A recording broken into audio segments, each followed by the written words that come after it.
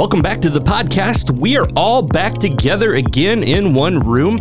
My name is Chris Knight. I have sitting at the table with me Angie Brenneman, Dustin Evie, and Brant Nine. And we are excited to be in the same house again. It's been a while, guys. Thanks for carrying the load here, Brant, sitting behind the soundboard while I was gone in Florida for a while. What a crummy experience that was. Great people that I got to hang out with, but the weather in Florida, wasn't nice like and hot. mid-60s. I don't feel bad for you. Yeah, mid-60s, cloudy, windy, just not. I think it's all over the country because, like, I'm flying out to North Carolina today, and guess what? It says, like, 48, and it's supposed to be 50 Seriously. tomorrow here. I'm like, come on. Like, this is weird. Yeah, it's bad when you actually go away and you look back home and everybody's loving the weather and Yes. you're where you're at hating it. So, Yeah. well, that's not why we're here. We are here today to kick off really a little bit of a new segment of this podcast. For the next 7 weeks, we're in a series here at our church called Engage.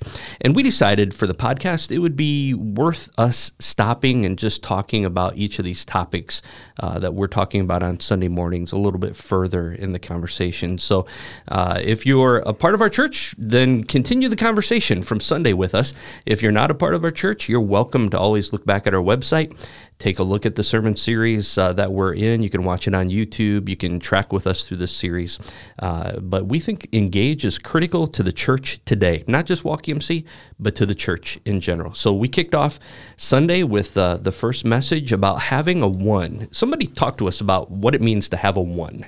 Well, I think we can be reminded that it's not a word out there that's saying, well, just one thing. It's actually kind of a investment in relationship. It's about a relationship with somebody, and it could be totally somebody that you are living life with that you don't have really, I guess you could say, an intention to do anything but have relationship with that one person. And I think Jesus was all about this in the scriptures, and that's kind of where we're touching today. Right. In this, specifically looking at a couple of those stories of when we're talking about the one, I mean, when the different examples of going and looking out for the one, right? The lost sheep, the lost coin, these different parables and stories of the importance of the one. And I think that kind of drives us to this idea, like you were just talking about, Angie, of that relationship with the one. So it's, as we look today at ourselves, who are we in relationship with? Who are we in contact with? Those people who maybe don't have a relationship with Jesus that we can surround ourselves with. And as somebody being in ministry, it's easy to not be in those positions where we are around people who don't have a relationship with Jesus. So that challenge of constantly looking for ways to be in contact with those people who don't have a relationship with Jesus and how we can be an example for them, but also not just look just to try to win them over, but more really truly build a relationship with those people. Right. And like I said, it is about the relationship. It's not about the end result. And in the end, we want them to know Jesus, like, definitely. But I think there's another side of the one, too. It's also bringing people with you who are growing in Christ, too. Not just people who don't know Christ, but also having a one that you're developing relationship with and kind of bringing into maturity, I guess you could say, so that they can soon have a one. And it's kind of a dual relationship there, both people who are not Christians, but also people who are growing in their faith as well. Yeah, I think one of the interesting words for me that sticks out is the word intentional. Living intentional and living our lives in general with intentionality is really important. But when you come to our spiritual life and what we're actually called to do, we're called to live intentionally. And I think that's where the church sometimes falls apart. We go through the motions. We show up to church. We see church as a consumer good, don't we? We come to experience this. This is a benefit that I'm taking. We forget that we're actually called to something, and that is a ministry, a mission field.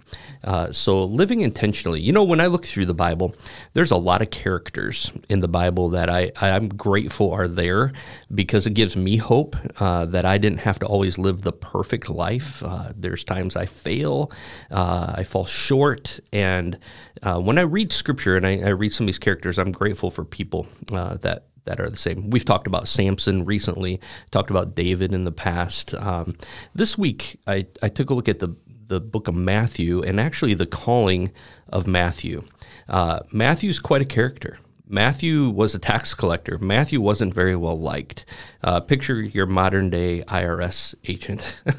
This is somebody that probably we didn't care for very much. But this was what they would refer to as a disreputable person or a sinner in back in Jesus' day. Yeah, I do think we have to remember that he was Jewish. So he was kind of not liked by his own people. I think that's a key point, too. It's not just somebody who's looking as a tax collector that worked. He was a Jewish man who worked for the Roman Empire. So he was hated by his own people.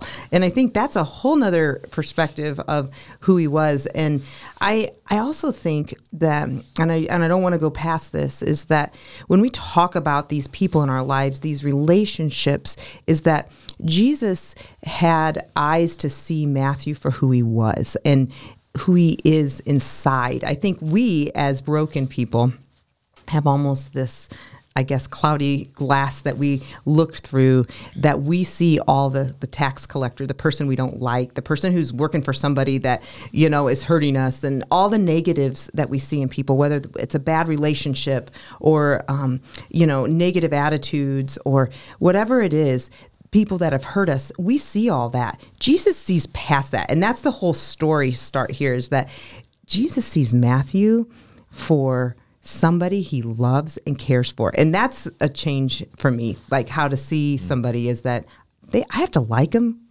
and yet I sometimes struggle with but Jesus just plain loves people. Yeah, we live in a world where it's very easy to see status and not story. And I think we so quickly will look at, number of likes or followers on somebody's just social media page before we actually know anything about who that person actually is or what they've been through or any of their experiences or anything like that. And that's why, Scripture is so revealing, and I love the way Jesus interacts with people. And it's awesome, but it's so incredibly convicting at the same time, because I know that the way he looks at people and how he approaches people in relationship intentionally, even with their past, and how I do that in my own life it's very telling. And there's so much to learn, and specifically in this example of the story of Matthew, the calling of Matthew, that I think we can all learn and take away from. I think something that you mentioned on Sunday, Chris, was the unwritten stories, or the stories yet to be written. And I think about just how our stories at one point were not written, and how things had to happen for our stories to be written. And it could have happened with a grandfather, or it could have happened with a mother, or it could have happened, with us. And for me, I was I was somebody who needed somebody else to intentionally invest in me, to see the value beyond the mistakes, to see, to love me the way Jesus loves me, versus judging my actions at the time. And I'm so grateful that I have a story now that points to Jesus, because somebody saw me as worthy of being intentional with and discipling. Matthew 9. Let me set the stage. Matthew 9, Jesus is walking past Matthew while he's collecting taxes. And he says to him simply this, hey, follow me. Matthew sets it aside, gets up, walks away, follows him. I want us to think through the lens of what it would be like to have been one of Jesus's disciples already in that mix. And so they're excited. They're hanging out with Jesus. Jesus is doing some pretty cool things, and they're kind of the people in the back, the hype guys, right? That's kind of how I picture this. It's not written in Scripture. That's kind of how I picture it. They're the hype guys. They're like, man, this is awesome. I can picture this. Jesus doing cool things. Yeah, we're hanging with Jesus. This is, we're with him. We're with him. Yeah. And then Jesus invites Matthew. Can you imagine what that crowd would have been like? What those guys would have been like? What are you doing? What? Why him? What? Of all the people, of all the people right here, you chose him? Mm-hmm. Are you kidding me? We get to that point. I joked about it a little bit on Sunday in the presidential elections, and this is not getting political, okay? But the common phrase around is, really, of all the people in our world, is this really the best we can come up with? I gotta think that's kind of how these guys felt. Mm-hmm. Mm-hmm. Mm-hmm. But I think too, they not only thought, Jesus, why him? they were like, I don't think I can work with that guy. I can just see that's somebody that I would, say, he's got the negative vibes coming from him. People don't like him. How in the world is he going to follow Jesus, who is this guy that we know has the story to tell? And so I agree. Like a lot of times, social norms, Jesus breaks them. He just shatters them. Matthew had riches because as a result of oppressing his people, and having to walk alongside of somebody like that would be a challenge. I can empathize, I guess. Sympathize probably is a better word. I can sympathize with the other disciples feeling that way, because, man, I wouldn't want to walk beside someone who played a part in oppressing our people. Right. Yeah, I think there would have been some like frustration as to why this guy, but then there also would have been maybe even some confusion like towards Jesus of like, okay, we don't get why he chose him, but like, do you guys think there was any maybe trust issues in there with the disciples and Jesus after, he calls Matthew of like, what are we, okay, what's going on? Like, what are we actually doing here now that he's calling a guy like Matthew? Yeah. Mm-hmm. Right. What does this say about me? Right. Have you ever stopped to really think about, like, why did the religious people not celebrate this?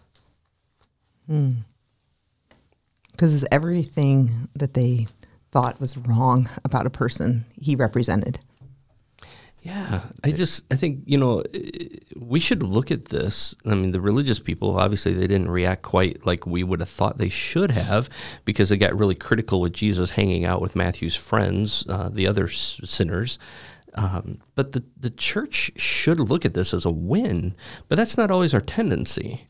We see this as, oh man, I don't know. Well, I think it's kind of cool because I have to say, I'm going to give it up to Matthew, because the first thing he does is he invites somebody else to come with him to Jesus. He's that real that he knows that something's about it, that Jesus is different. And what does he do? He throws a party. And he invites his friends right after he meets them. Yeah. Can you imagine the way the disciples felt at that party? Because they were there as well, right? And so the disciples and Matthew's friends, who many of them were tax collectors too, probably, And so now you're all sitting around the same table. I do like how it says party, because I can't imagine them being like sitting there with like little hats, being very excited. Hey, you want to calling it a You want party? to talk about politics? That's like inviting a bunch of Democrats and Republicans to sit around the table together and have a meal and talk through things. Yeah. Mm-hmm. That sounds like a nightmare. Yeah. Yeah. It's interesting. So some of the takeaways from this story about seeing people as Jesus sees people that I pointed out. One was not looking past people. I think we have a tendency to look past somebody that we don't like to see. I used an illustration on Sunday about being in Washington, D.C. and having a lot of people stop and ask for money and kind of panhandlers, homeless folks. And I got to the point where I was just ignoring them. I'd walk past. I wouldn't even make eye contact with them. I was actually, to be quite honest, getting annoyed. I'm here with my family. I want to get from point A to point B. I want to enjoy this time. Just stop. And I can remember a time when my daughter finally said to me, she had it. She goes, "Dad, listen, it's not about having to give him money or anything, but would you just identify that it even exists?" And I thought, oh my word. We do. We have a tendency to do that. We look past people. Like, I don't even see you right now. I don't want to see you right now. Don't we do that in our culture with people that maybe we disagree with or we don't like? We tend to just write them off and look past them. How do we start to fix that? Well, I want to share a story too, because I know my heart was convicted. Growing up in a Western culture here, like you said, we kind of ignore people who make us uncomfortable. Like poverty makes us uncomfortable. Somebody who believes different, maybe looks a little bit different, maybe dresses a little bit different, makes us uncomfortable.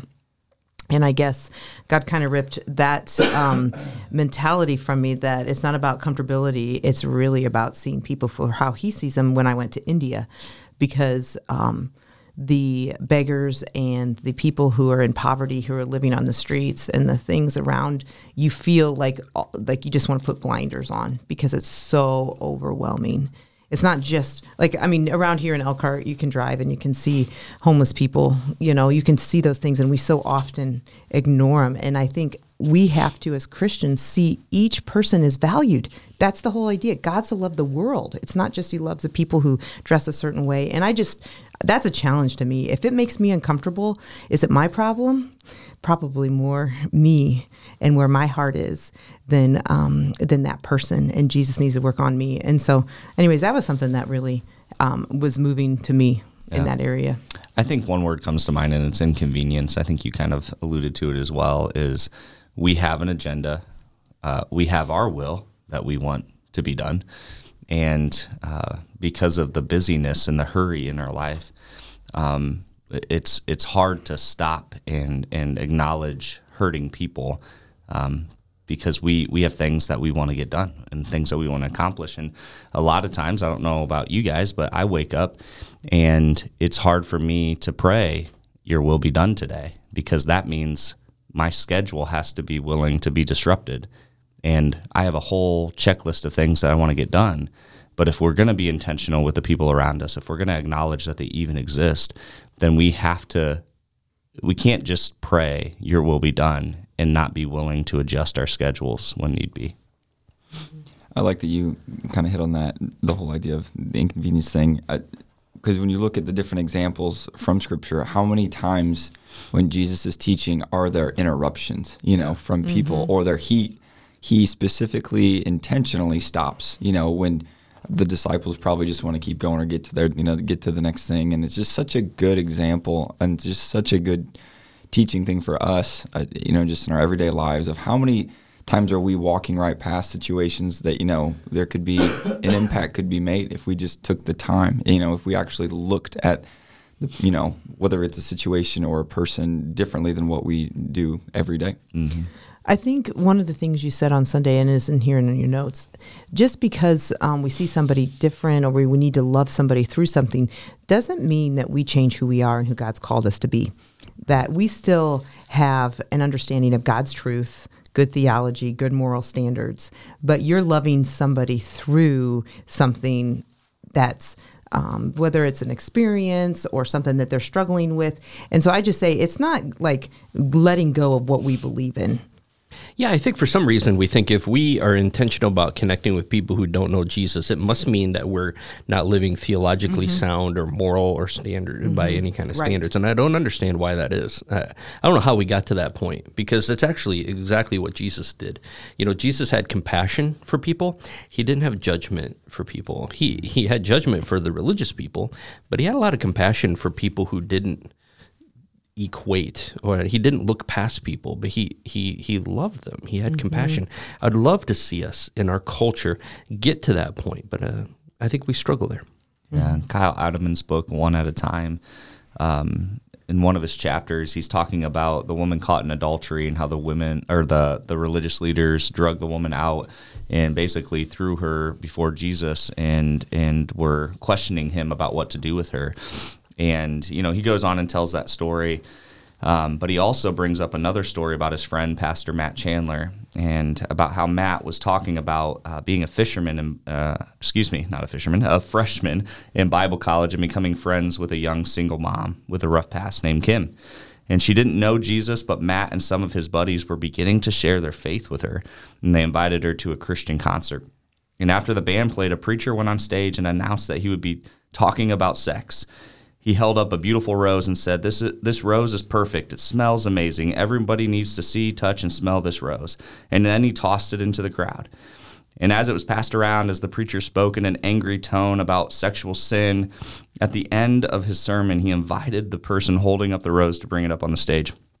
And the rose was, of course, it was broken, and the petals and the leaves had all fallen off. And the preacher said, "Now, who wants a rose like this?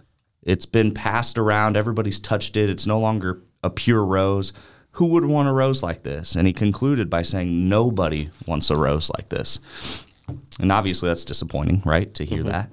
A week or two later, Matt hadn't seen Kim in his class, and he worried about her, and he left a few messages, and eventually he got a call from Kim's mom letting him know that Kim had been in a bad accident and was in the hospital. And when Matt went to see her in the hospital, they talked for a few moments. But in the middle of the conversation, she blurted out this question: "Do you think I'm a dirty rose?"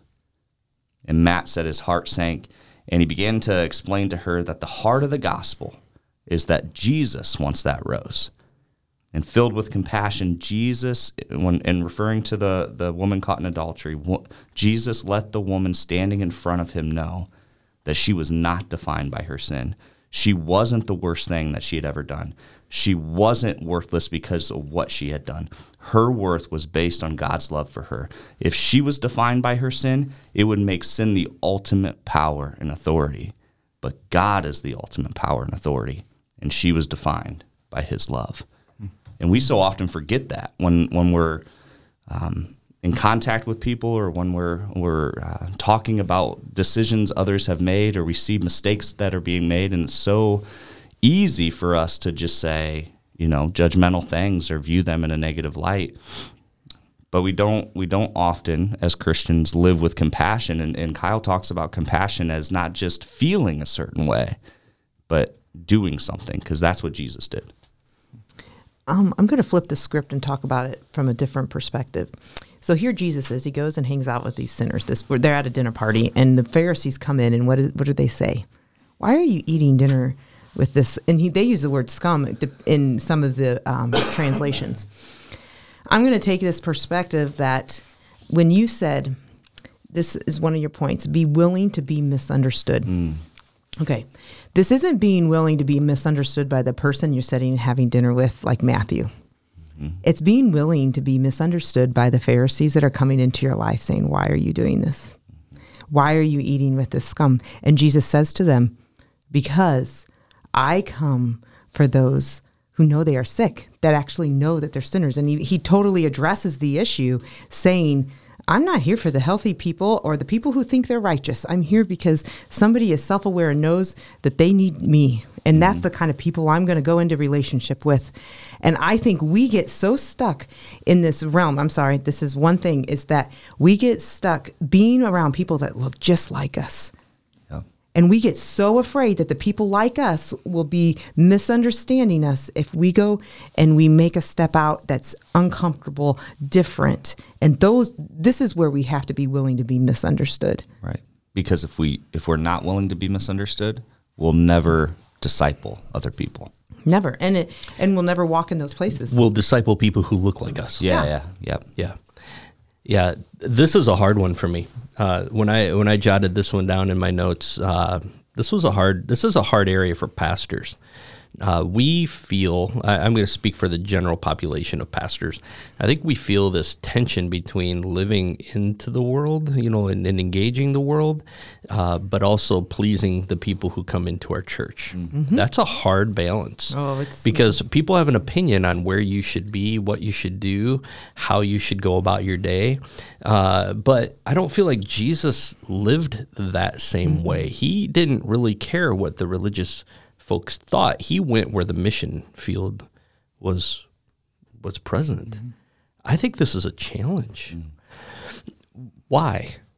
Dustin, do you feel any of this? Have you ever sensed any of this, or how do you think about this idea of being misunderstood? Yeah, no, it's really hard because trying to, like you just talked about, the idea of that balance of wanting to live in our everyday world around people of all backgrounds, of all experiences, and be the same person to everybody, but also know that you feel like in ways that you're under a microscope and that people are watching you and that people will make these judgments about who you spend your time with and what you do. And that sometimes I feel like you can feel that pressure more than, for me, the conviction of going and living out the mission, which is really humbling to me as well. But when you made that point on Sunday, the whole idea of be willing to be misunderstood, that was one that really stuck with me, because I was like, man, there won't be, change won't be made unless we're willing to take those risks, in our own lives of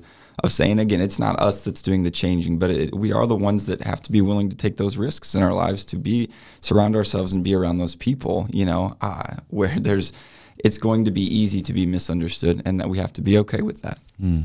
How could you be a public school teacher in today's world? How could you coach in today's world. You know, there's so many times I've been asked, like, oh, you, like, their wife, your pastor's wife, like, works in a public school system. That must be a challenge, because it's a secular world. And so I think there's this idea that we have to separate ourselves from that entirely. But actually, Jesus calls us to do something completely different, Angie, right? 100%. Like, we're supposed to be, and you've said Light this and so many darkness. times, in the world, not of the world. Yeah, I just think about light and darkness. So you can't see light very well. It's not as piercing when the sun is out, and how it kind of in the daylight. But when it comes to the dark, I'm all about candles. I like candles. I like that light. So is Dustin. Yeah, but it just pierces and it changes the environment. And the only way that happens is if you have to be there. You have to turn on the light. You have to be part of it. And darkness will be... Well, I mean, have you heard this? Like, darkness doesn't technically exist, right? Right. It's just the absence of light. Light. And to that, evil doesn't really exist. It's just the absence of truth and light. truth and light, right? So, But I do think, and I only say this, is that a lot of times we get stuck when you say this is so hard, because we are naturally people pleasers. We want to do what's right. We want to walk in obedience, right? We want to have this, I guess you could say, healthy, peaceful relationships in our lives. You know, we want that. But what if we look at Jesus and we see, I mean, Dan and I just talked about this last week. How did he actually deal with the church? He actually flipped tables and had some interesting, hard conversations. And I say this is that we have to be willing to be misunderstood, to see that maybe our mission doesn't look like what maybe we see, this peaceful, loving, caring, that it's actually the hard thing, and going in, having that hard conversation. This is such an oxymoronic position. All right. So let me just rant for a second. Okay. Because now I'm fired up. Let's go. All right. So here's the deal. We love it when we can bring somebody on stage and talk about life transformation. We love it. We love the stories of Teen Challenge coming. I was this and now I'm that. I was this. And then our folks just applaud. We love it. Oh, it's so great to see people transform their life. But if you say to them, I was hanging out in a bar having a conversation with somebody who didn't know Jesus, it'd be like, why are you there? It's like we want people to have a life change, but we're not willing to go and help them make that life change. And this is what I think is happening. I think we look at pastors as they ought to be the ultimate authority in how to do some things. Like, they've risen to the professional ranks now, and that means they must sit behind their desk and write a sermon to tell everybody how to just live good lives. But in reality, pastors ought to be the practitioners of this. We ought to be the one out on the mission field going and pulling in the walking wounded to the emergency room to get the help that they need. But somehow religious folks take a look at this and go, oh, I can't believe you were there. I can't believe you were this. What if we're just, you gotta be careful. What if we're just living on mission? Right. And just remembering where we have all come from, remembering our own story. And I think until sometimes we look internally, kind of look at the mirror and be like, wow, like look at how much God has brought me through. And now to be able to look at somebody else and be like, you know what, like, God can do exactly for them what he's done for me. And it goes back, and I don't want to make this an awkward transition, but as you guys are talking about being the light and like what that looks like, I think that could be something as simple as one of the other points you made, just about being a good listener and friend. And I think sometimes we feel like we always have to say the right thing, or we've got to push them in the right direction, but maybe it's honestly just sitting and listening, and they just need somebody to hear them. They just want somebody to listen to what they have to say, even if you don't agree with them. I mean, even if you can just sit there, you can listen, and that they know that you are someone that they can come to and that they can talk with, because they don't feel like they can go to anybody else because they feel like they're going to be judged. And that is a world that we live in today, where we are that's another point that you made, is just we are very, very quick to judge. Whether we do it outwardly with our words or inwardly with our hearts, we are very quick to judge. And I think that's something that is, as believers, for us to truly be that example that Jesus was, I mean, we have to be willing to just listen to people and talk with them. What if, let me wrap up this podcast. What if the church made a shift in its mind? The church being, this is not just Walk EMC, this is the church in general. What if followers of Jesus made a shift in their mind to take seriously the opportunity to live in relationship with people who do not know Jesus or are not walking with Jesus? What difference would it make? Can you imagine? I think I threw out this statistic, like, what if 50% of our crowd did this? The impact would be incredible. But what it takes is a willingness to engage. Mm-hmm.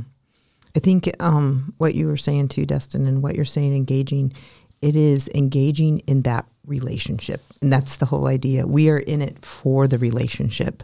You are listening to that friend. You are engaging in that relationship without any expectation. It's not about telling everybody they're wrong. It's Right. about saying, help me understand. I mentioned this on Sunday. The one of my favorite things in premarital counseling is this line that comes out in this assessment and says, we are all a set of circumstances. You are marrying a set of circumstances. Every one of us have a background. Every one of us have a story. Every one of us has a history. Every one of us has things we're good at, things we're bad at. Taking time to understand where somebody has been, where they're coming from, and help them get to Jesus is critical. So, friend, here's the challenge. I ask you, begin to pray for a one in your life. Take seriously the idea of not looking past somebody, but living with compassion and not judgment. Looking past the label that they may have that culture says is not up to speed with where you're living. Take time to listen. Take time to communicate. Take time to pray. Take time to be willing to be misunderstood by your friend group for the cause and the sake of Christ and the impact in somebody else's life. Take time to pray. Here's one thing I know. When the Lord hears us pray for opportunities, I am committed to this belief. He is faithful to give us those opportunities. And I think when you take those opportunities seriously, you will see God move in a way in your life and use you in a way in your life you may never have experienced before. So with that, our friends, we wrap up another episode here at Home, the podcast, and we're glad that you do take this time to join us. If you ever have questions, you want to have conversations with us, reach out to us here at Wakarusa Missionary Church. We would love to hear from you. We'd also love to help you on your journey with Jesus in any way possible. Until next time, we wish you all grace and peace that's found in Jesus Christ.